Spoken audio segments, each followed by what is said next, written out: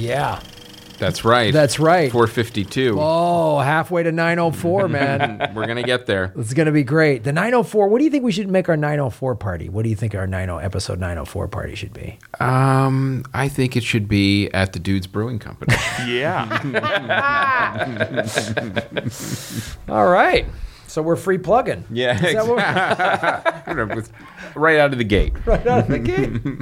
Right out of the gate. Folks, welcome to the Comedy Film Nerds Podcast, a weekly film review program where we talk about movies. And I don't know, I've never done a formal introduction of our show before. I'm really running out of steam. We have great guests. Yeah, we get some in-depth analysis of the movies, along with some humorous observations and anecdotes. I've never considered myself a film critic.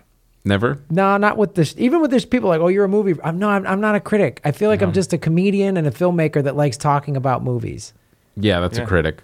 No, that's not. A critic is someone that doesn't make movies, that doesn't work in show business. And their job is to just go watch movies and give some sort of critique of it. That was very true 30 years ago.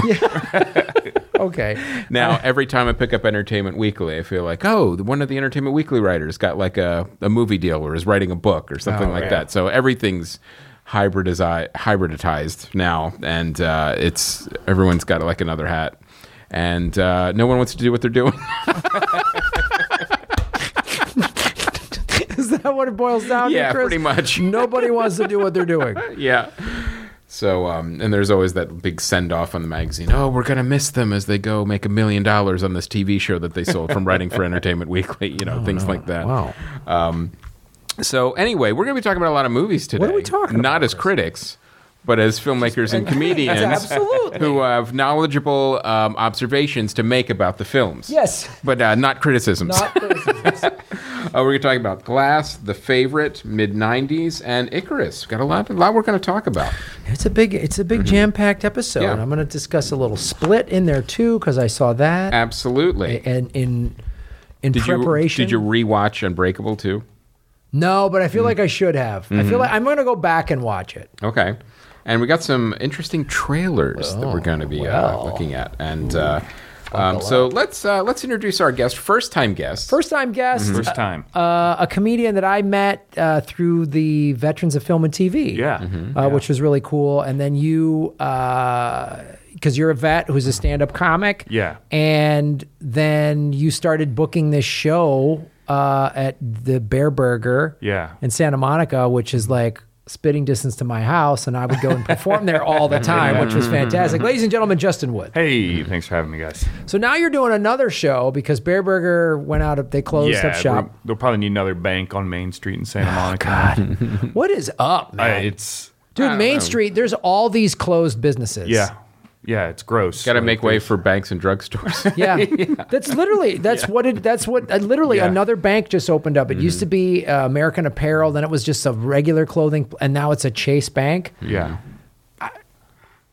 It used to be mom and pop businesses and restaurants, and now it's like, it's really bumming me out. Bear Burger's getting ready to turn into a bougie French restaurant that's $95 a plate, they said, about average, before your drinks and everything. Oh, okay. So I'm going to start a comedy show there. I think that'll be. The rich need more entertainment. They do. So now you make jokes. Let them.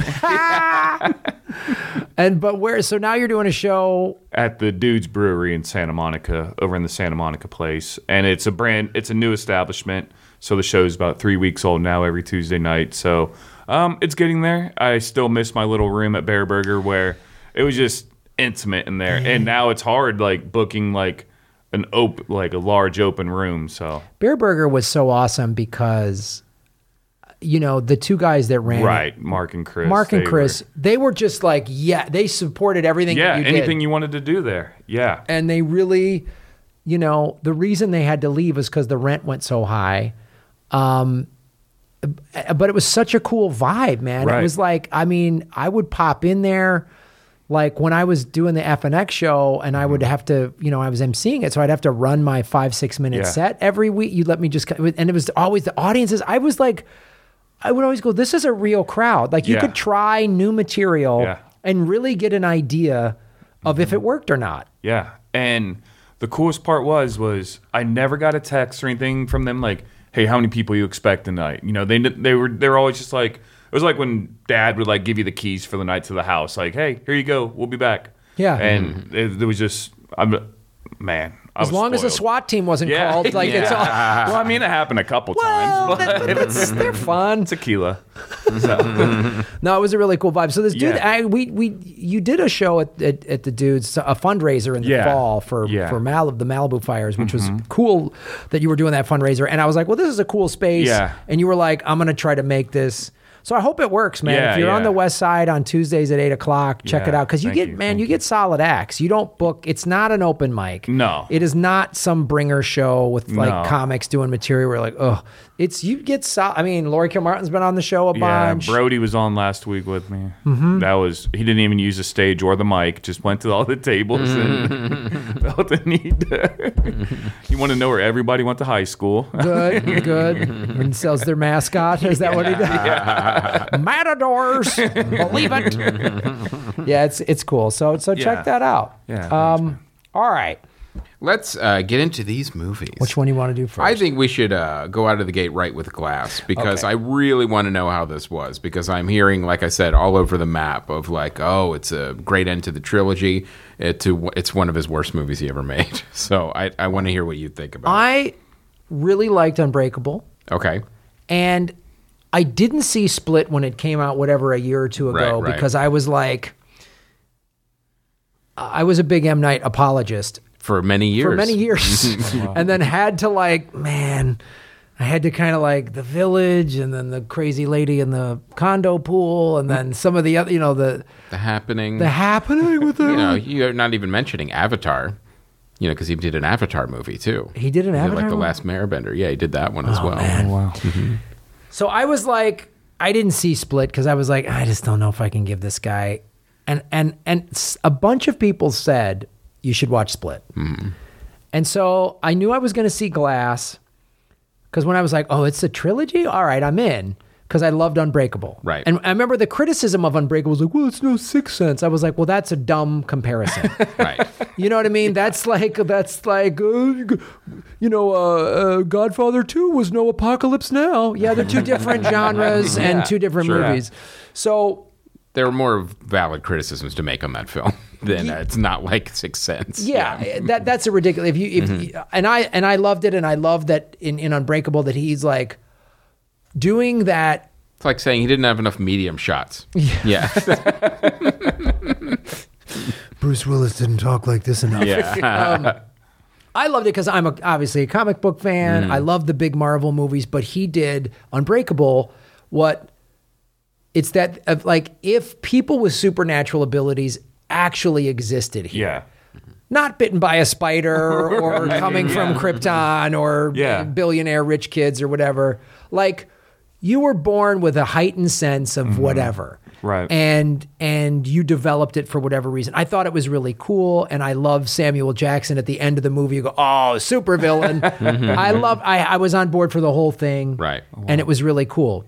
So I went back and I rented Split last week. Right. And it's a great movie. I mean, in terms of like thriller, it's a horror thriller, creepy thing, but then really, it's got some heavy messages and heavy tones in it because James McAvoy's character obviously has all of these personalities. And what they do, and there's good science fiction in there. What we talk about on this show, good science fiction is rooted in fact, in science fact, that then the filmmaker expands on what if. Hard science fiction. Yeah. Right. So it's the theory that a lot of neurologists and behavioral scientists have said, which is people with multiple personalities, a lot of times there was a severe form of childhood trauma. Right. And they developed these personalities to deal with it. You can go all the way back to the movie Raising Cain if you want. Right.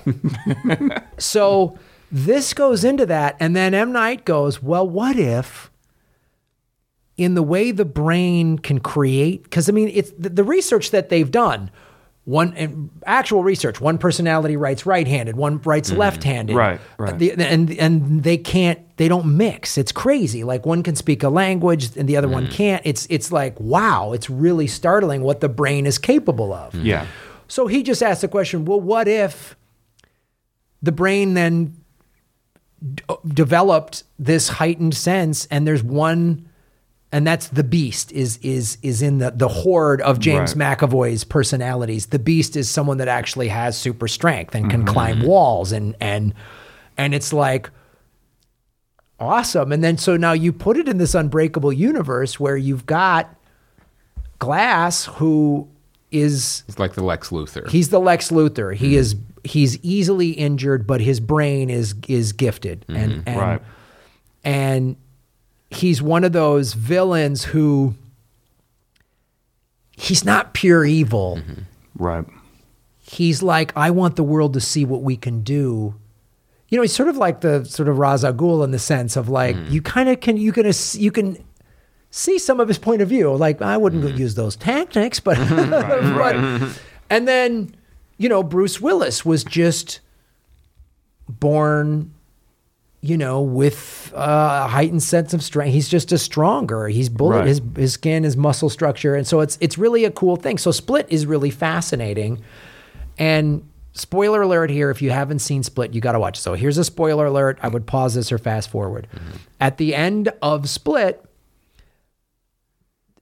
you know, James McAvoy is running wild or whatever, and there's this crazy crime, and then you see Bruce Willis in a diner and he's watching it and he's like, oh, I got to do something about this. And you're like, oh shit, like here we go. So Glass gets right into that. And then does it start at the mental hospital? No, it starts with a bunch of big events happen. So McAvoy's character is on the loose. And then M. Night does a really cool thing. The kid that played Bruce Willis's 10-year-old son 15 years ago or whatever, they cast the same actor. So now here's a 25, 26-year-old guy or whatever. Oh, wow. So he looks like, you know, it's great. And so he's like dad. And you see Bruce Willis is a full-time superhero. He has a home security business and his son is like, you know, he's on the prowl and he's on the prowl, the beginning of the movie, looking for James McAvoy. And they're doing grid searches and another set of young girls have disappeared. Right. And so it sort of picks up right kind of where the end of Split left off. And then they get captured and they go into the mental hospital. And all of that is really fascinating because the doctor at the mental hospital is trying to say, you don't have superpower. Right. You're delusional. And how they explore that.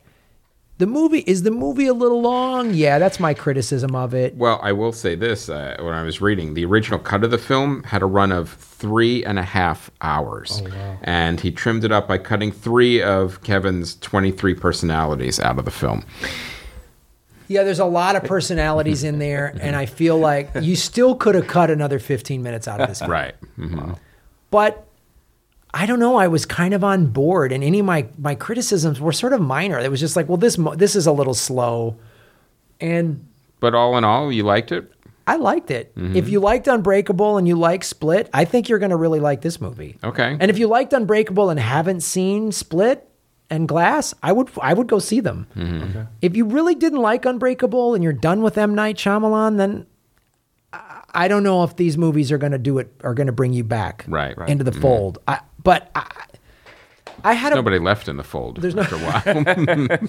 But I thought it was really interesting. And again, going back to Split really goes into... This might be the longest filmmaker comeback in history. Yeah. This is how many 20 years it took to make another good movie.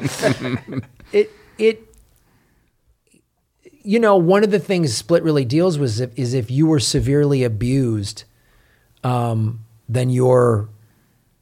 you've gone through pain and trauma. You've seen the light, sort of. That's the James McAvoy's thing is you've had the broken. You have. I forget how he says it. So the young woman, and I'm blanking on the name. Aaron, can you look that up? The cast of. you know, in Split, they reveal that she came from some trauma. And, you know, so it's really intriguing. I think there's more to it than just a guy doing his version of a comic book thing. Right. Like he put way more into it in Split, and then that comes out and is really addressed in Glass. I had fun at the movie. I mean, like there's some scenes. Were you in the food theater? I was not, but I was in a reclinable seat, and I did buy some nachos. And see, you're already comfortable. I'm comfortable, and I had starts. snacks, so I was ready to go. All right, so that's kind of a twist ending. You liking the movie, really? That's a big M. Night twist. And it's just I don't know. These are 3 good films that I really liked. I had a blast. Wow. All right, so that brings the total to 4. That's not bad. Yeah, no, it's There's a lot, the filmmakers a lot worse. yeah, very true. I also read some trivia too that his original vision for the first movie for Unbreakable, that there was a villain for him to fight. There was going to be James McAvoy's character, but he couldn't fit it in the original script, and I think it would have gotten too busy if he would have kind of put another character in there. I think Samuel Jackson was fine. Great. Yeah, I think that was great. Did you see Unbreakable, Justin? It's been years since I've seen it. Do you remember liking it? I don't remember. I remember not making it the whole way through the film. And while we're talking, I was like, remember something from the movie. But that's what I remember, not making it through the whole. I saw Sixth Sense. Thought that was a great movie. I was the last person in the theater to realize that he was dead. So, so you're dealing with today. But that's interesting. So Unbreakable didn't really land for you. No. Did you see Split? No. Didn't have an interest in it. See, that's the thing. I don't think you would give a shit about Glass then. I think I was mediocre on Unbreakable. I'm like, well, it's okay. I didn't love it, but I didn't think it was bad. So I'm wondering, well, will Split change my mind? And then did you see Split? I didn't see Split yet. No, so I still have to see Split. You know what? I think why you should watch Split, Chris, is because you really like there is a horror element for sure, and a terror element, thriller, whatever. And I think you should watch that. Okay. Because I think that might bring you back in. That might get the taste of The Visit out of my mouth, maybe. Yes. Okay. Palate cleanser. Yeah. I'll give it a shot. I'll give it a shot for sure. It's like a sherbet between courses at an expensive bourgeois for your restaurant. eyes. It is. It is It's sherbet for your eyes. It is sherbet for your eyes. Well, I saw the movie The Favorite, as you know, has gotten wide and I would almost say extreme Oscar love because it's been nominated for many, many different categories. As you guys may or may not know, The Favorite is a period piece. It is a lot of wigs and gowns with Queen Anne. And ultimately it's about there's a lot of court intrigue in it. Basically I don't know what you would even call them, court attendees that you're never really sure what anyone's job is, except for the people in the kitchen. Courtesans, whatever. And, one is trying to, they're cousins, and then one is trying to up her status at the expense of the other. It is a mix of Dangerous Liaisons, The Madness of King George, and what's really interesting about it is that it's done by the guy who did The Lobster, which was a crazy, insane movie. Now, I liked The Lobster. It had this weird logic to it. It was completely out there. Basically, it was about if you don't find a soulmate and get married, you have a certain amount of time. You go to this hotel. If you don't find someone to fall in love with, they turn you into an animal of your choice. Oh. So, that when you read the description, how that makes no sense. How would that be a movie? But the movie itself, because it was up for most original screenplay. Right. It got nominated. It makes this kind of bizarre, wacko sense to it. So you're like, okay, well then let's see what he would do with a period and gown piece. The Wigs had their own trailer. Yes. That's worth it. And the costume designer, Sandy Powell, had to divide her duties between this film and Mary Poppins Returns. Both productions used adjacent workspaces at Pinewood Studios, so that made sense. Here's the thing about this movie. I know a lot of people may enjoy it. I, however, did not. I thought it was absolutely terrible. And it really is. It's the Phantom Thread of this year. It really is. It's that movie that, is going to really resonate with a certain amount of people, but then everyone else is like, what the fuck is this garbage? And it also, it's being promoted as like, oh, it's an edgy, brilliant kind of movie, and it really isn't. What it is, it's those movies that I described. It's Madness of King George, except with Queen Anne, and it also is like Dangerous Liaisons, or even like you could have, there's a touch of All About Eve in there as well. But then it's still a period wig and gown movie, and then it has an extra layer of like dirty jokes on it, and then that's it. So it's like this weird combination of like, well, how this doesn't have the crazy loopy logic of like The Lobster. It doesn't have like, the really fun eccentricities of that movie. And then I was reading that this is the first time the director, Yorgos Lanthimos, directed a film in which he is not the screenwriter, nor is his regular partner, Ephemus Philippou. These are all Dr. Seuss names, by the way. So it's interesting to see. This was a completely different feel of this movie with him without his partner. So you could see where a lot of the quirkiness in the voice actually came from. It was this other guy. It wasn't him.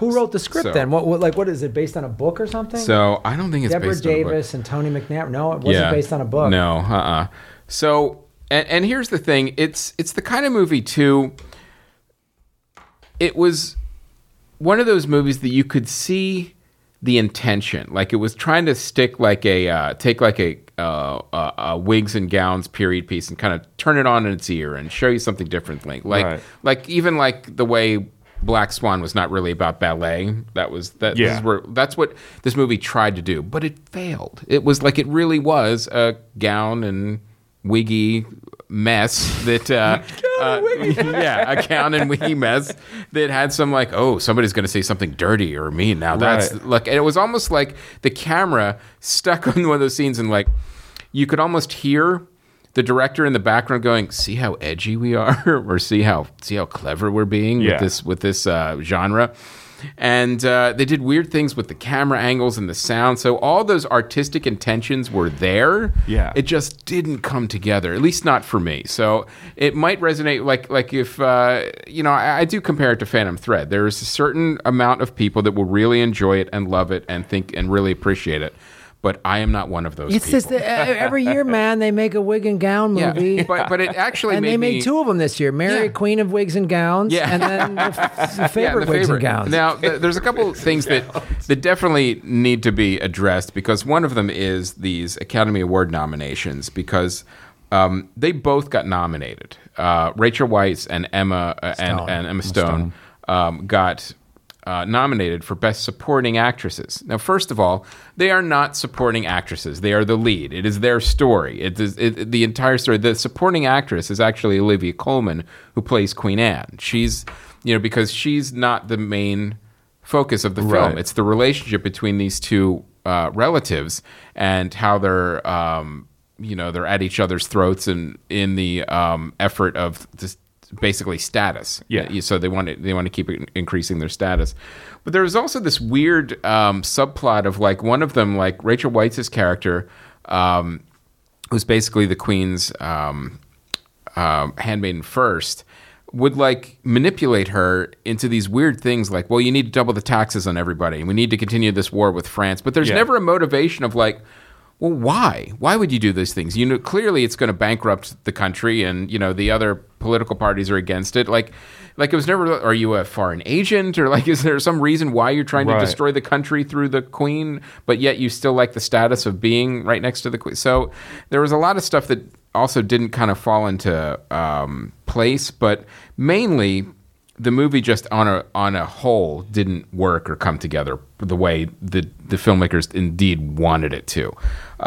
There's nothing wrong with the performances. Everyone does a good job. It's more, which also got me a little irritated, because with them, they're not supporting characters. With them taking those to supporting character nominations, that meant Nicole Kidman didn't get one for Boy Erased, which she deserved. Right. So it really...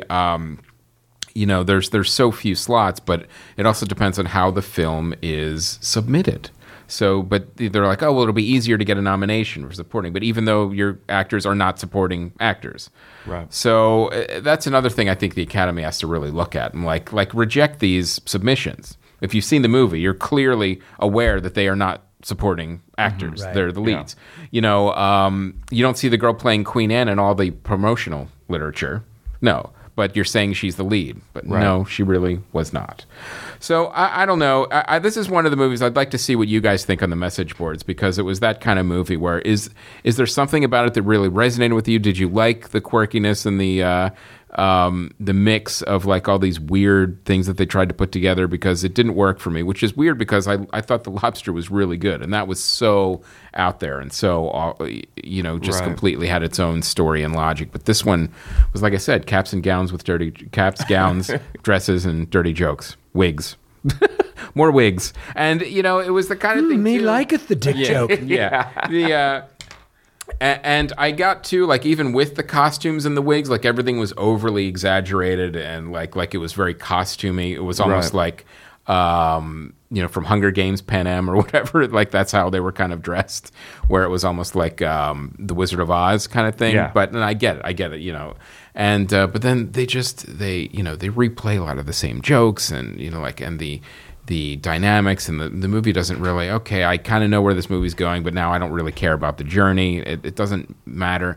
None of the performances or the characters, really stuck with you. Whereas, again, I'm thinking of Nicole Kidman. That performance made me feel something. She deserves this nomination. They don't. Right. But it's not to say that they did a bad job. It's just there wasn't enough meat there to warrant nominations. Right, yeah. All right. So you guys tell me on the message boards what you guys thought of the movie, because I really want to see. Favorite wig and gown movie.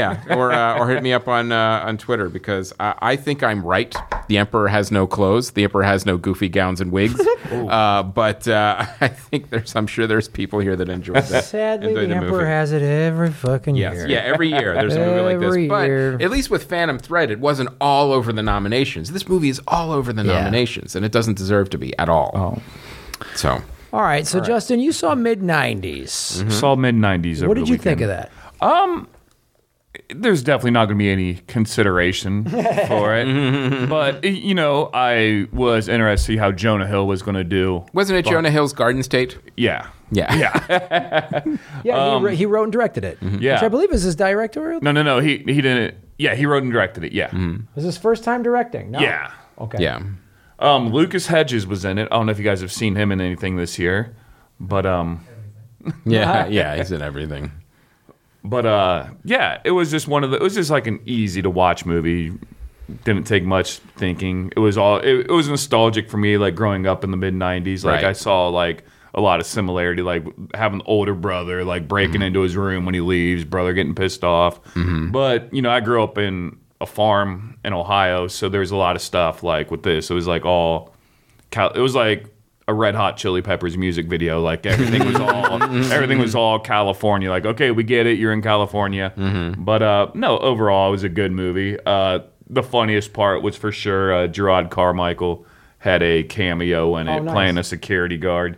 And if I was to bet on it, I would say it was all improv, because they just let him just go off on these little kids, and all the kids are just laughing like harder and harder as the more he goes on with it. So, it's good.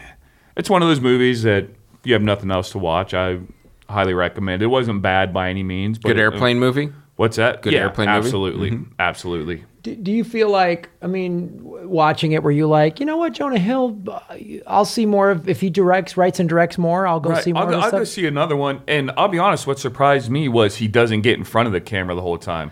Like, I figured a well-known actor like Jonah Hill would probably, I can write myself a line or two so I can be in the movie. And I was like actually pretty impressed that he didn't. Or at the very least, the studio or the financiers would go, dude, you need to play the principal or something. You need to be the stepdad. You got to be somewhere in there. Because it is just a bunch of skateboarder kids that are acting in this movie. So, the acting's not phenomenal, but it all just seemed real. Like, it seemed like...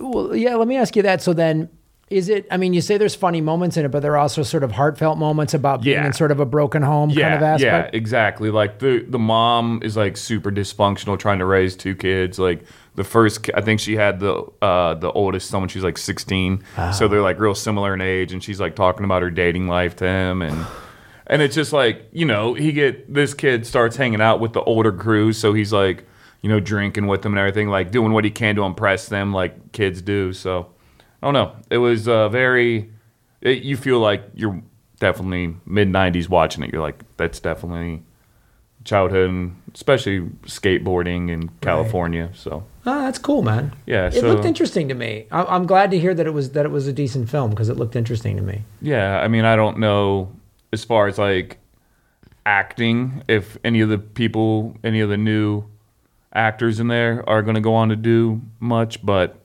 they're good skateboarders, so that's probably how they cast it. They exactly. need to be good skateboarders more than anything. And then, well, that's cool, man. Yeah. All right.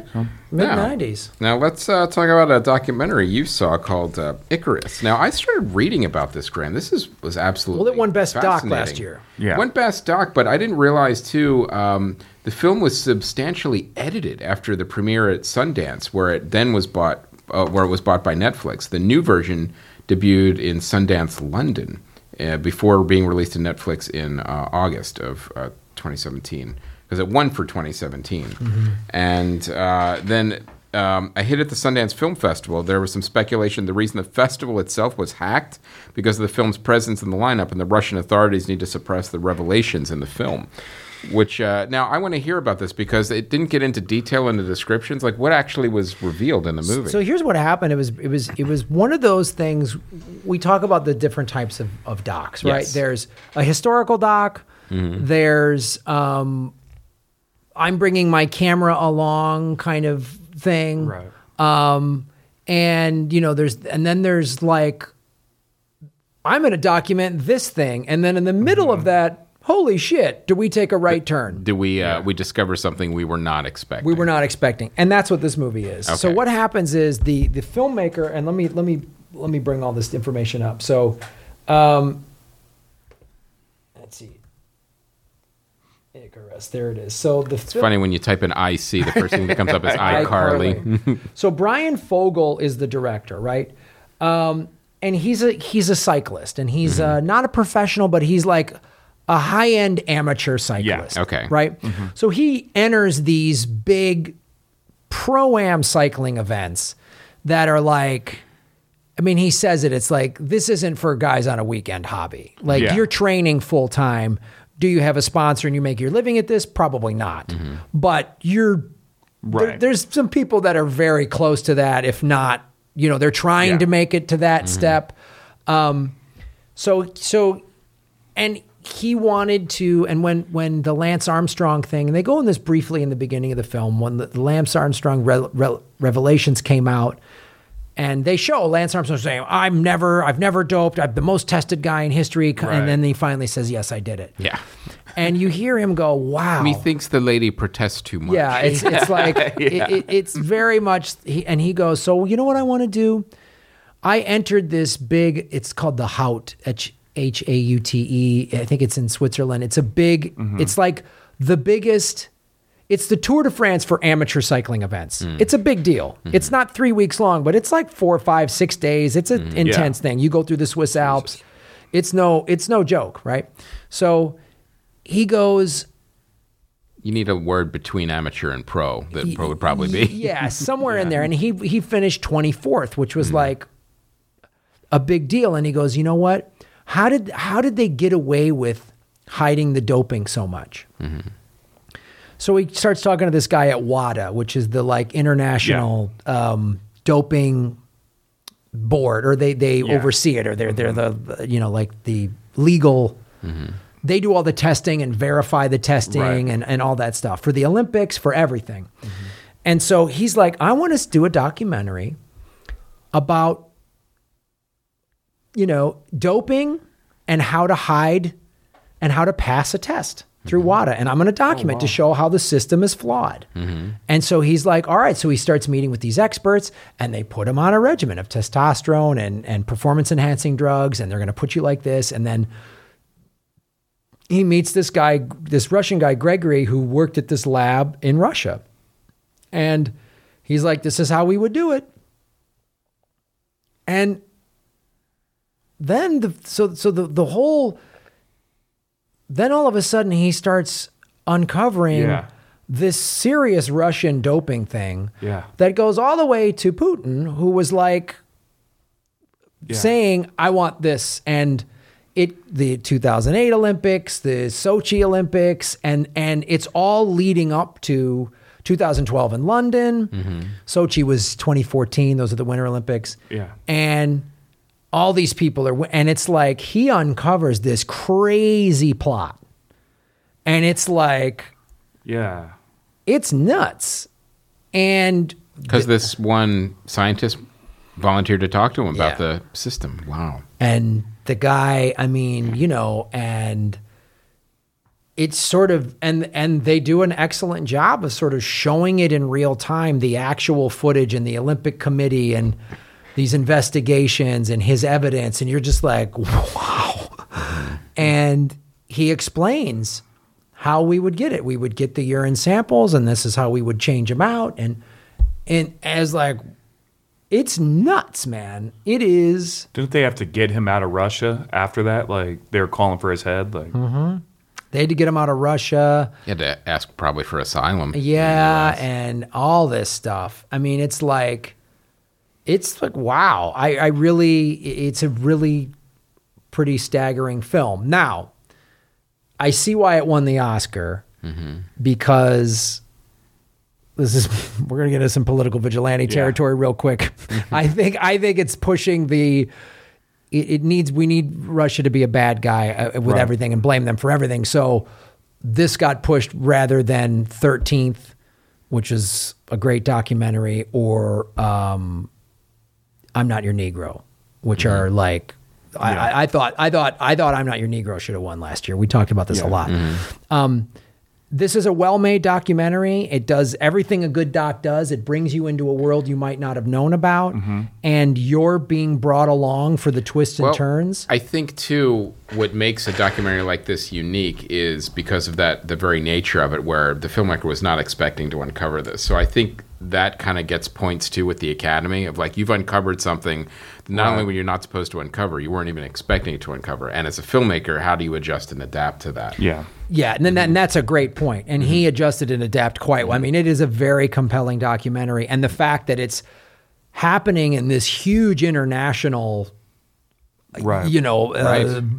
bombshell or whatever you want to call it, and how he's reacting to this and how he's dealing with this Russian scientist. They become friends. The Russian scientist was like, yeah, I was told to do this. Yeah. And just doing my job. I'm just doing my, and it's like, it is really, I mean, there's some scenes in there where they're meeting with like the WADA officials and all these people in there. And they have like several cameras set up. He's explaining this stuff because I have the evidence. And you see these like two women at the end of the table and they're just like, with their mouths open and they're talking to each other. And one of them's like got her head in her hands like, oh my God, like this was a disaster. Like we had no idea. And also then you realize too, well, you're just an organization. What could you possibly do about it? Well, I mean, it's there's that moment of like, well, do you have an enforcement wing of your anti-doping organization? Well, I mean, it's really intricate, and you see, you see how it's done, and I mean, part of me was like, it's a very well-made movie. It's a well-made doc. Part of me is like the over politicizing of this. I was like, well, I mean, it's fucking all athletes are cheating with, they've been, they've all been doing this. So like, even being a UFC fan, I've noticed like there's this fighter, John Jones, that he's making USADA just look like a joke. Like they're finding steroids in his system still. And they're like, well, they're tainted. And it's like, you've tested them for 2 years in a row now, and you keep finding this same exact steroid. And like, well, as long as it's the same steroid and he's at one level, then he can still fight. And it's like, well, wait, doesn't that mean he's still taking it? What happened to, hey, if it's in your system, you can't fight. Like, but now it's like, no, if you just have it at this level or below, you can fight. I understand there's like, that stuff stays in your system residually for a while, but after a year, I don't know how much of a chances are you may be putting more in. Well, this doc shows how somebody like John Jones could very well be skirting the system. Yeah. And you see this guy's results before the whole Russia cover-up thing gets revealed. Mm-hmm. You see his numbers, man. Yeah. And his training numbers, and his training team is like, dude, you're here. And the guys administering the PEDs are like, yep, this is where you should be. And it's like, and they show like last year he came in this place, and this year he's way ahead of it, and his times are better and everything. Sounds like Rocky IV when the Russians doing the training and when they're showing him like with getting the steroids and hitting everything and all the numbers and everything. You got scientists. What a great montage that was. You see Dolph Lundgren getting injected with scientists, and then you see Stallone out on a farm doing push-ups. Yeah, running with logs on his shoulders. Yeah. Well, it's funny, and you go into like the John Jones things. Like John Jones is an amazing martial artist. The best ever. One of the best. Yeah. But he's been tested positive for cocaine. You know what I mean? And now we're getting this. I mean, it's an athlete's, and you saw it with Lance Armstrong. That level of athlete is so competitive, and there's so much money at stake. Yeah. Because guess what? If you're not winning anymore, your meal ticket's gone, baby. The sponsors are gone. You're done. Right. So I see the temptation, and then because there's so much money to be made, right. And when someone becomes that good in their sport, I mean, they're not a person. They're an entity. They're a business. And then, so all of the other money people are like, and everyone's willing to look the other way. And yeah, because their livelihood depends on it too. And I mean, the UFC. Yeah. When John Jones fights, that's a pay-per-view business model. They moved an entire event with under a week to, like, all the fighters flew into Vegas. All this stuff happens to John Jones. They're like, the Vegas Athletic Commission's like, yeah, we're not going to allow him to fight. There's no way. So instead of, saying, okay, John, you can't fight, they pick up and move the entire event over to the Forum in L.A. with like 5 days notice. These people are all like training to fight, cutting weight. And now because of one person, the UFC's like, oh no, we need this guy on the card. Without this guy on the card, we're not going to. What about everybody had tickets to go to? Yeah. Well, Vegas? Yeah. It was like during the holiday season too, so people were probably planning a little Christmas trips around. Yeah, absolutely. This. Can you imagine that? Because one guy sells that many pay-per-views, it's okay that he tested positive for performance-enhancing drugs, and we're moving it to a different city. Yeah, that'll give you some indication as to like, why are these athletes cheating? Yeah, Dana White took an entire event because there are no consequences to your actions. Right. And there's been other guys that aren't John Jones that pop for that, and we're going to make an example out of them. On 2-year suspensions. They had less in their system than he had in his system. It's just like, just be good if you're going to cheat. Just make sure you're good. Yeah, just win a title. If you can win a title, then you can cheat. Yeah. It's like that's the same thing with Lance Armstrong. Yeah. Portfolio gets checked first before justice. Yeah, exactly. It's crazy, and then that's kind of how I felt. And this isn't a criticism of the filmmaker, but in just watching some of the people who are outraged within the movie, I felt the same hypocrisy of like, well, you guys profit from this, and they banned the Russians from competing in the Rio Olympics. And then they overturned it at the last minute. Right. Yeah. And then the Russian soccer team, this last World Cup, I love the World Cup. It was a great event. Yeah. It was exciting to watch Russia, who wasn't supposed to make it all the way to the final. But I'm watching this movie going, interesting. Yeah.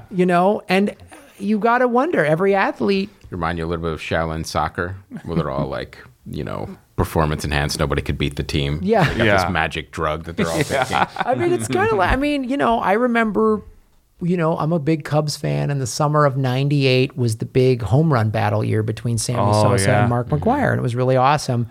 And then later it came out that Sosa was doing, and they were all doing, and I was like, it tainted it, because Roger Maris and Babe Ruth weren't on performance enhancing drugs.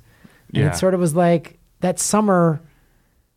And, baseball was coming off a strike. Yeah.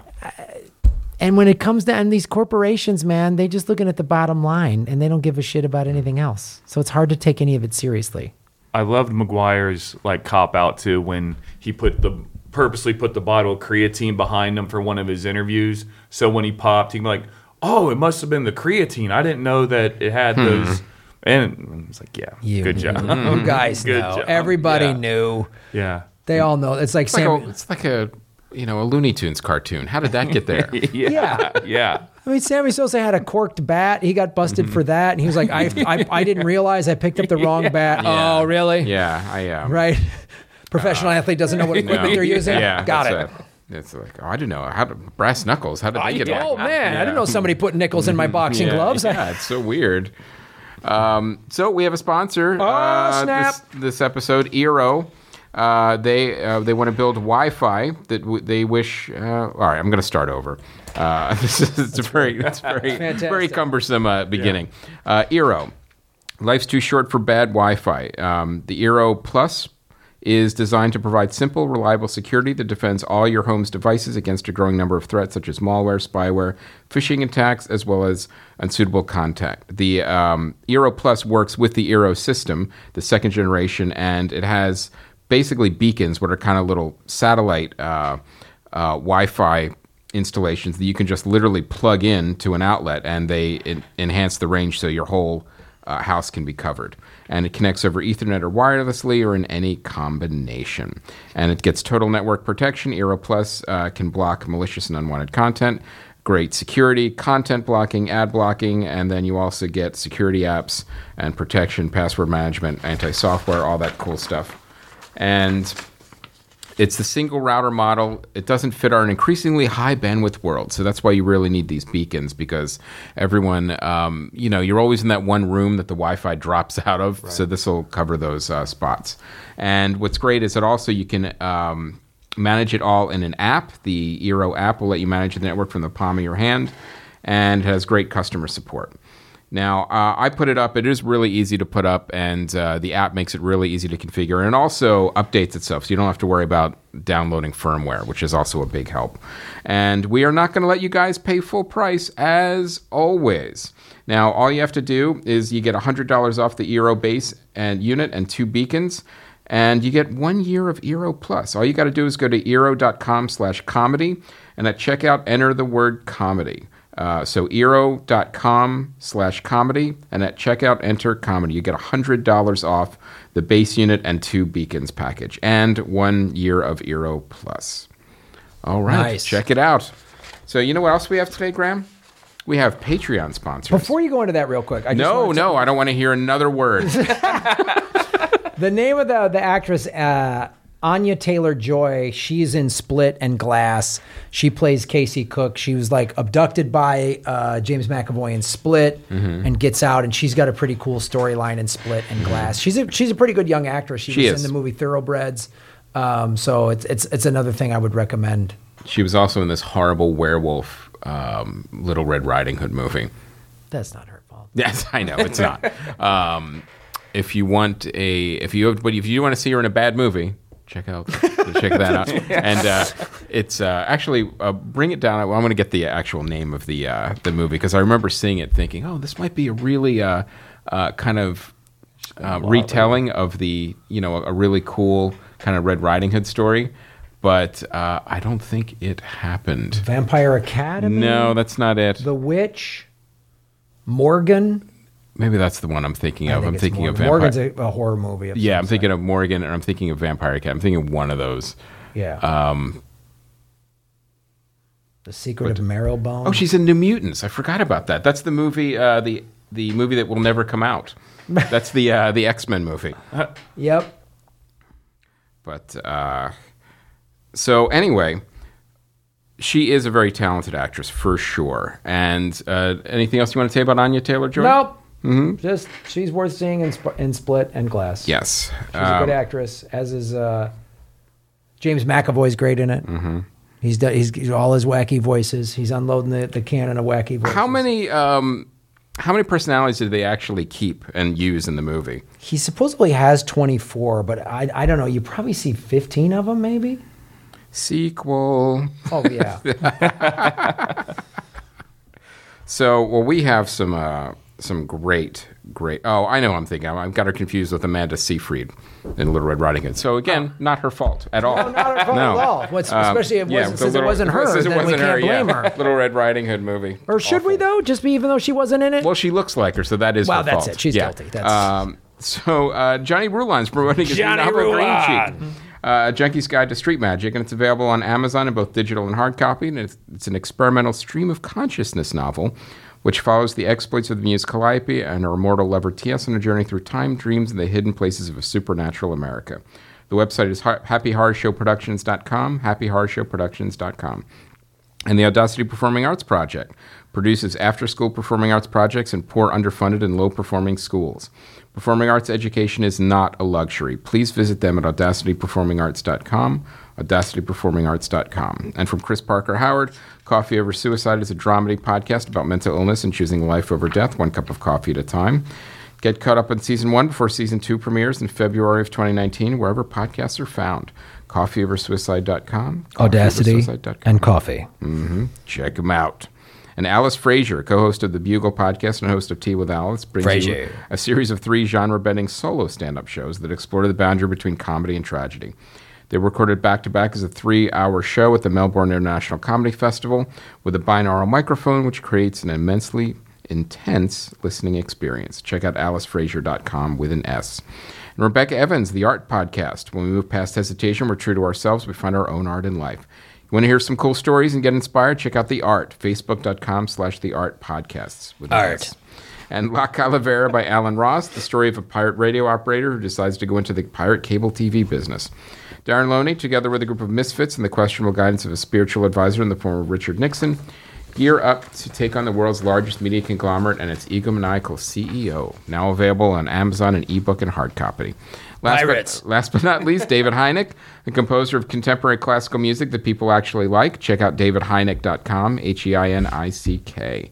All right. Hynek. So thank you so much, Patreon supporters. It really helps us out. It's really good. You're helping the show, and you're keeping us going. And this is a great ad tier if you want to get your business or product out there. We mentioned it every show. But, if you don't have $50 to spend, hey, Patreon will take 1 or 2 a month. Absolutely, everything helps. We appreciate any help you guys can give. And as we say all along, there's other free ways to help too. Good reviews on iTunes, and even like if you want to do a review on earbuds, like that you've seen maybe on Amazon Prime, that also helps. iTunes reviews, Amazon reviews, everything tracks, and it helps get us in the algorithms. So check them out. Yeah, a lot of free ways to support the show. And any of that stuff is helpful. And of course, we understand some of your money's tight. Even just $1 a month, you can support Patreon. It's $12 a year. Mm-hmm. That's one, burger, fries, and some sort of drink. Yes, it's a Happy Meal. It's a Happy Meal. Well, not a Happy Meal. Happy Meal's $12, Chris. Come on. It's 2 Happy Meals. Yes, it is. All right, one every 6 months. For those of you that buy a Happy Meal every 6 months. All right, let's watch some trailers. Mm-hmm. And here we go. This is extremely wicked, shockingly evil, and vile. Discover card. I just got my cashback match. Is this for real? A cumbersome title. Not at all. And there's an ad, of course, that we can't avoid. Oh, how dare they? These weird Discovery ads. Yeah. Where they cast 2 people that look identical, and then you keep trying to go, is this? It's only twins, Graham. Yeah. That's it. Oh, why did that? God, I really hate using this fucking tablet thing. Sorry.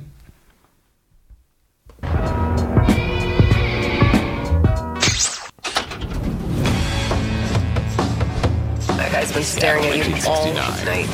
What do you say we get out of here? I find it really interesting that Zac Efron's going to play a serial killer, though. I feel like I'm on top of the world. There are things you don't know Hi, officer. I think I must be lost. that will shock you beyond your worst nightmare. Yes. I am innocent. You don't actually believe this garbage, do you? It's in all the papers, Ted. Monkey! Oh! How did his name get on that suspect list? I want to come see you.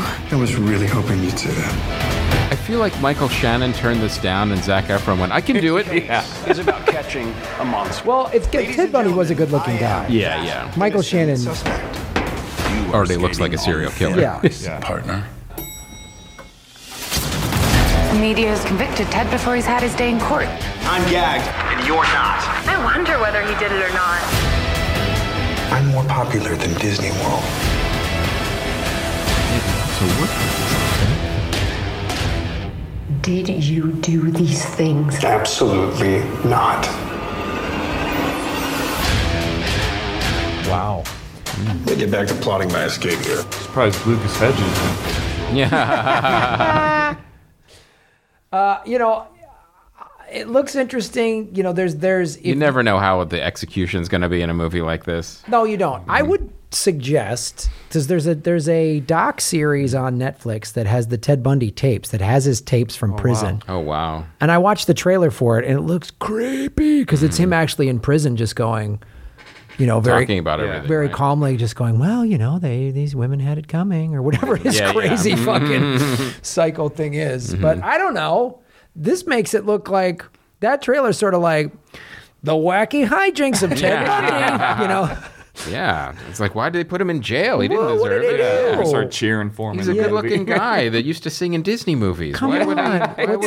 What's wrong with him? It's really like, I guess unless the point of the filmmaker is to go, this is how he bamboozled everybody for so long. And I'm hoping that's the case. Not that it's just all Hollywood polish in a serial killer movie. Because that makes it look like a fucking rom-com. Yeah. Right. It's entirely possible the director is like, screaming at the screen when he saw the trailer come back. Yeah. I don't know. So we'll have to see. Because it's just sort of like, Bundy's at it again. Whap, whap. Yeah.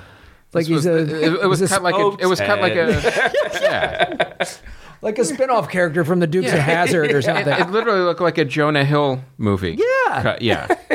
Trailer. What's he going to do this week? Yeah. Find out on Ted. Ted, what have you gotten us into now? Oh, I don't Ted. Oh, dude. Now, I will say this next movie I really think might be an early Academy Award. Really? Yeah, it's called Among the Shadows. It might be. I don't know. I think they're punting for an award here. I think just releasing it early to get out in front of it. Lindsay Lohan movie. There's no such thing as a perfect writer. This is why I use Grammarly. A joke on my When I saw it, I was like, wait a second. Wait a minute. Lindsay Lohan? VMI Worldwide, very famous studio. I'm immensely proud of our European Federation. Do it. You want it. Now. Oh, yeah. How are you? I've been shot. What did you say? The silver bullet. Harry? What can I help you with? I want to hire you. For what? Someone wants to kill my husband. God, she's such a great actress. Why don't you go to the European police? Because I think it's one of you. A werewolf. And what makes you so sure it's not one of you? Do you think this is a game? They need to see that this hasn't hurt our campaign, though. Both candidates wolves. Werewolves, politics, and Lindsay Lohan together. I like it. You have 2 days to kill it. This poor trailer editor had to put this together. Did you know Make it look what like at Harry least was? 10 people will go see Got to it. get to this trailer editor's hard drive because there's a joke cut. Oh, Yeah. And become a stronger, more peaceful order as an example to the rest of the world. Something my husband wanted for so long.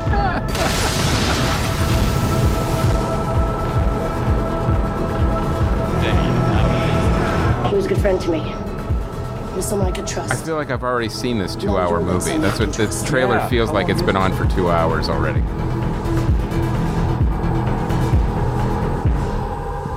All right, I would have loved to see the pitch. All right, here's how we're going to do it. We're going to get Lindsay Lohan, and we're going to take all the outtakes from the Twilight movies, and we're going to cut them together, and we're going to make a new movie, and we're going to set it in Paris. I want to know what first-time actor is on the set of that movie and they're just bragging to their friends like, "You would not believe this." It's so good. This is so it. good. Yeah, guys, I'm gonna go ahead.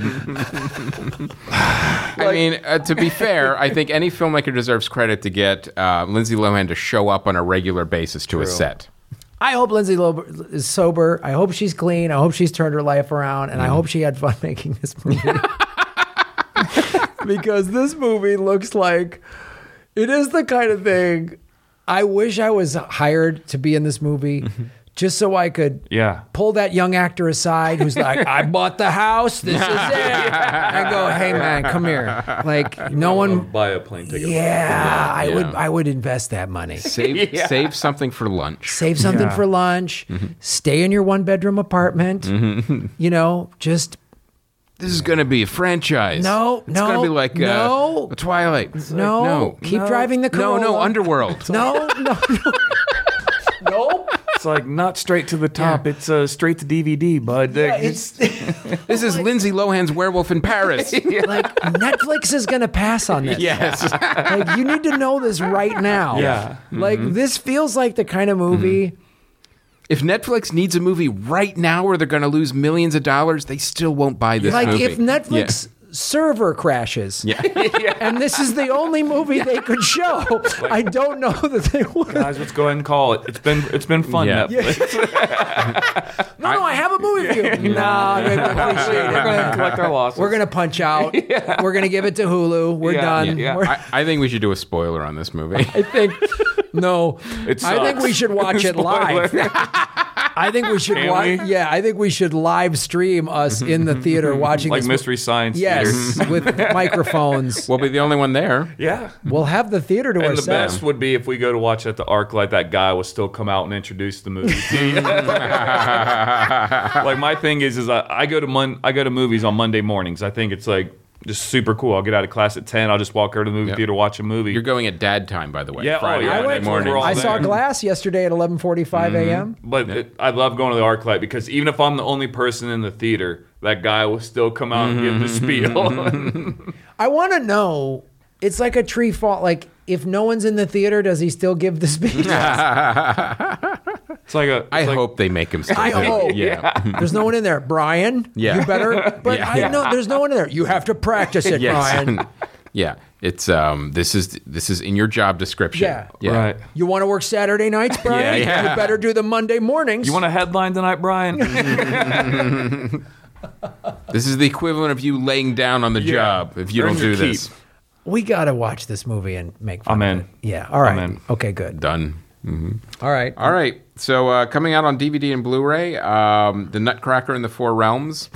I don't even know a child who wanted to see this movie. So I don't Stop making up movie titles. Yeah. It's kind of like you look at it like, first of all, kids don't even care about the Nutcracker story anymore. And second of all, you've got this weird fantasy movie that Disney put together, and it just looks like, even the trailer was like, I don't know, is that, even if you just love special effects, would you really want to see that movie? And my kids had no interest in seeing it at all. Here's where it tanked. It did horribly. Well, here's how they created this movie. This is somewhere on a whiteboard is Nutcracker, Lord of the Rings. Somebody wrote that, or Nutcracker, Harry Potter, and they went, make it. And someone went, I got it, Nutcracker in the Four Realms. I'll have a draft to you by tomorrow, boss. No, he pulls the script out and goes, just pulls off the title page, and then just writes Nutcracker in the Four Realms. Boom.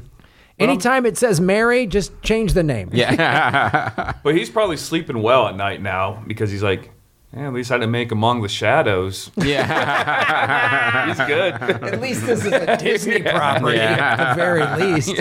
Someone will watch this somewhere. This is the next movie is Hunter Killer. This is that weird submarine movie that nobody saw. And the next one is The Wife. Actually, I think, didn't Glenn Close get nominated for this one? Glenn Close is nominated for this. I have a screener for this, so I actually want to watch it. Hopefully I'll be able to watch it for the next week or so. Because I want to see what her performance is. This is one of those movies, too, in the Academy Awards where it gets nominated for performance, but nothing else. So that means she's probably great in it, but the movie around her may not be as great. Jackie Onassis. Jackie Kennedy Onassis. There's a lot of movies like that. Yeah. And Boy Erased. Now, this is a movie I did like. It was interesting, and it had like a great performance by Nicole Kidman, even though she wasn't in it that much. But as far as supporting goes, really great performance. And the kid does a great job. Kid does a great job. All the acting is great. What was his name? Yeah, Lucas Hedges. Yeah, wasn't he in it? Yeah. I was like, I want to see if he really looks it up. Yeah. But Lucas Hedges. Because I believe it was an actor directed it, right? That's in the movie. Yeah, it's let's pull it up real quick, because the thing about this movie, Boy Erased, is that it's very performance based. Like, you could tell whenever an actor directs a film, like, that's what he focuses most on. Yeah, it's Joel Edgerton, and okay. it's and that's probably how Nicole Kidman got it. It's a very Australian cast, talking about, gay conversion therapy that's happening in the Midwest, which is really interesting. Like, we need a bunch of Aussies to help us tell the story. Well, I'm sure they do this in Australia. Yeah. No, I saw it a couple months ago, and it's intense. Yeah, There's definitely it's heavy. Yeah, like, it's one of those you walk out, you're like, yeah. But isn't Nicole Kidman's performance? It's so good. Yeah. There's. Am I allowed to talk about scenes in it, or is that? Well, no spoilers, but it doesn't give the ending away. But when she goes to the conversion camp or whatever, right? Like, she doesn't do what I think she's going to do. Like, that's why I thought she really deserved the nomination, because she plays that type of character. Like, well, she's a Midwest wife that's wife of a preacher. She's just going to be basically do whatever he says and not really voice an opinion, and that's how her character is set up. But then she evolves from there as a character, and that's what is so fantastic. intriguing when a character does that. It was really cool.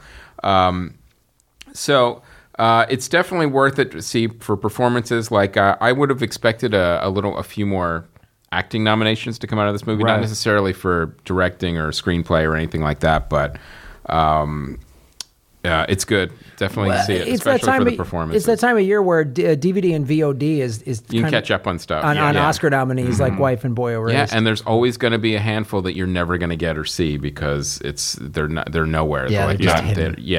And but if you live in a town, or you have one movie theater or whatever, you're not going to be able to grab these, and if they're not on VOD, there's no way to catch them. Again, we say it every year. It's like, make these movies available so people could care about your dumb awards show, so people could actually watch them before the awards. And on the site Spotlight, all the Dana Gould merchandise still 20% off.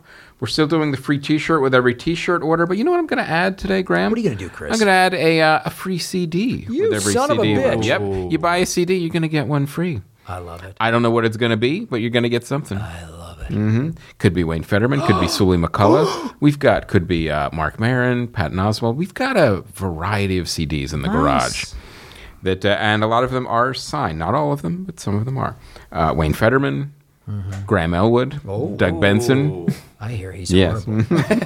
Still got some CDs left. You get them while you can. Graham Elwood, not Doug Benson. Yeah. And also, Jackie Cation stuff is going on sale too. 20% off with the coupon code DORK. And there are some Dork Forest T-shirts and a couple of CDs left. We don't have many, so they're again, it's a liquidation sale. So check it out. There's only a few left. And Allison Rosen's shirts. Use the coupon code SNUGGLE for 20% off. All right. Guess what's coming out this week, Graham? Miss Bala is coming out this weekend. We watched a trailer for that. We did. And I'll tell you, this is actually when studios get it right as far as release windows. This is the perfect release window. There's literally nothing there. It's a counter-programming to all the Oscar movies, and it's a great time to release this movie. Now, if they were really smart, they'd do it simultaneous, theatrical, and on-demand. Yeah. But I think it's just theatrical. Yeah. So it's also a remake of I think it's a Spanish. I'm not sure. It's a remake of a film. It looks interesting. When we watched the trailer, I mean, it looks interesting. I think it's a Mexican film. I can't remember, but it's a remake of a film. But it's one of those movies too that it doesn't go where you think it'll be. Like it's like, oh, this is going to be another Taken. But then she actually gets indoctrinated into the lifestyle of like the border crime between Mexico and America, and then she realizes, hey, some opportunities. Maybe I should turn this to my advantage. You see, double agent, triple agent, who's she playing? So now all of a sudden it gets a little bit more intriguing. I love it. So, and the next movie is Arctic. This is the basically Castaway, but in the Arctic with I think it's Mads Mikkelsen. I don't know how to say his name. Yeah, Arctic. Did you watch a trailer? Yeah. No, I don't think we saw a trailer for this one. They're like stuck in it. But it's one of those movies too. It really feels like, oh God, this was done a year and a half ago, and we got to figure out just where to put it. Arctic. I don't know. Arctic.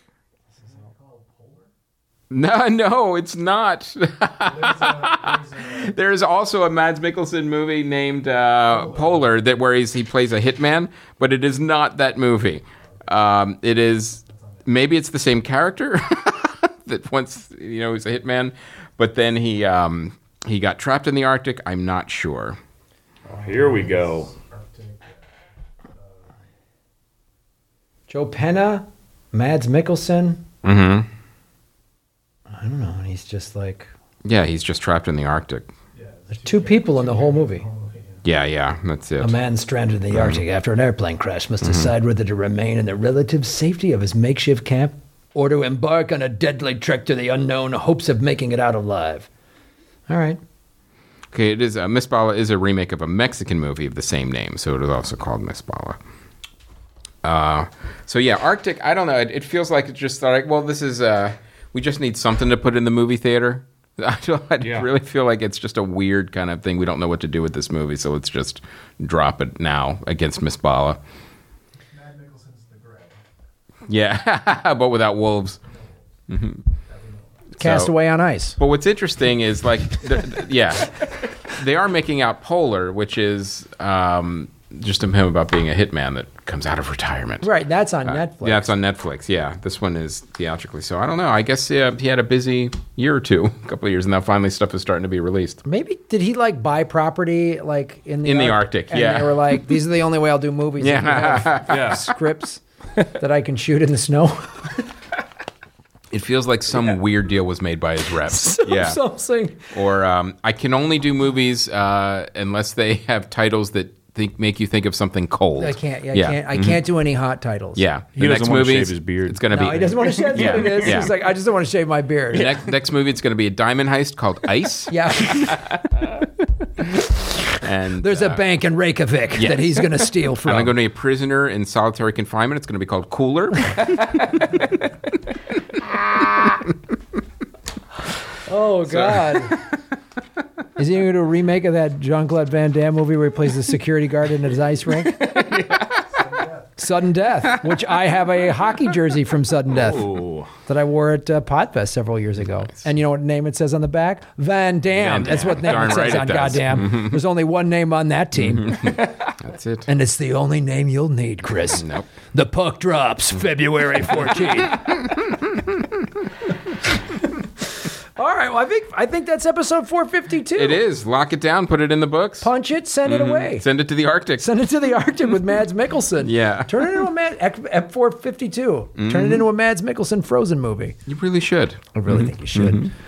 Justin Wood, where can people find you online? Any upcoming shows, tour dates, whatever? They can find me on Instagram at Justin_Wood_. Every Tuesday night, I'm at the Dudes Brewery in Santa Monica doing comedy. And next month, the second weekend of March, I will be at Laughs Comedy Club with Brody. Going up there and doing some guest spots with him. And then the last weekend of March, I'll be at the Funny Stop Comedy Club in Cuyahoga Falls, Ohio. Oh, great. Nice. Mm-hmm. Laughs in Kirkland, Washington. Is that where it is? I just looked up their website and saw Brody was there and asked if I can do guest spots. Smart. Professional. Nice. Well, right on. Justin, thanks for doing the show. And, you guys, if you follow me online, if you live in L.A., at Graham Elwood on Twitter and Instagram, I go to the Dudes every once in a while. Yeah. So when I'm doing one of those shows, I'll let you know. And also, January 30th, Wednesday, January 30th, tomorrow, I'm doing Political Vigilante Live at the Sycamore Tavern, the Dojo of Comedy in Hollywood there. Free parking, huge parking lot in the back. In Hollywood, In Graham? Hollywood. Free parking? It's unbelievable. It makes it easy. $10 ticket, no drink minimum. Jimmy Dore is my guest. That's an 8 o'clock show, Wednesday, January 30th. So come on out. Go to GrahamElwood.com for all my tickets and tours and everything like that, because I'm going to be headlining in Chicago at the end of February at all 3 of the Zanies, back to back to back. Oh, wow. And then Progressive Comedy Tour begins back up in March with Ron Placone. Nice. So check it out. Right. And my graphic novel is available. It will be available from Starburns Press as well in digital form. We're working on that. That'll be up in another month or two. And also Conversations from the Abyss has started dropping the second season. The first episode, Multiple, stars Cecil Baldwin from Welcome to Night Vale. Check it out. And if you could put in a couple of ratings and reviews, because it's still kind of a new podcast and it could use some more. So Conversations from the Abyss. All right. Thanks a lot. Mm-hmm. Justin Wood, thank you. Thank you, guys. Aaron Brungard on the ATC 1s and 2s. My name's Graham Elwood. And I'm Chris Mancini. And as always, remember, Han shot first. The Wigs had their own trailer. They did.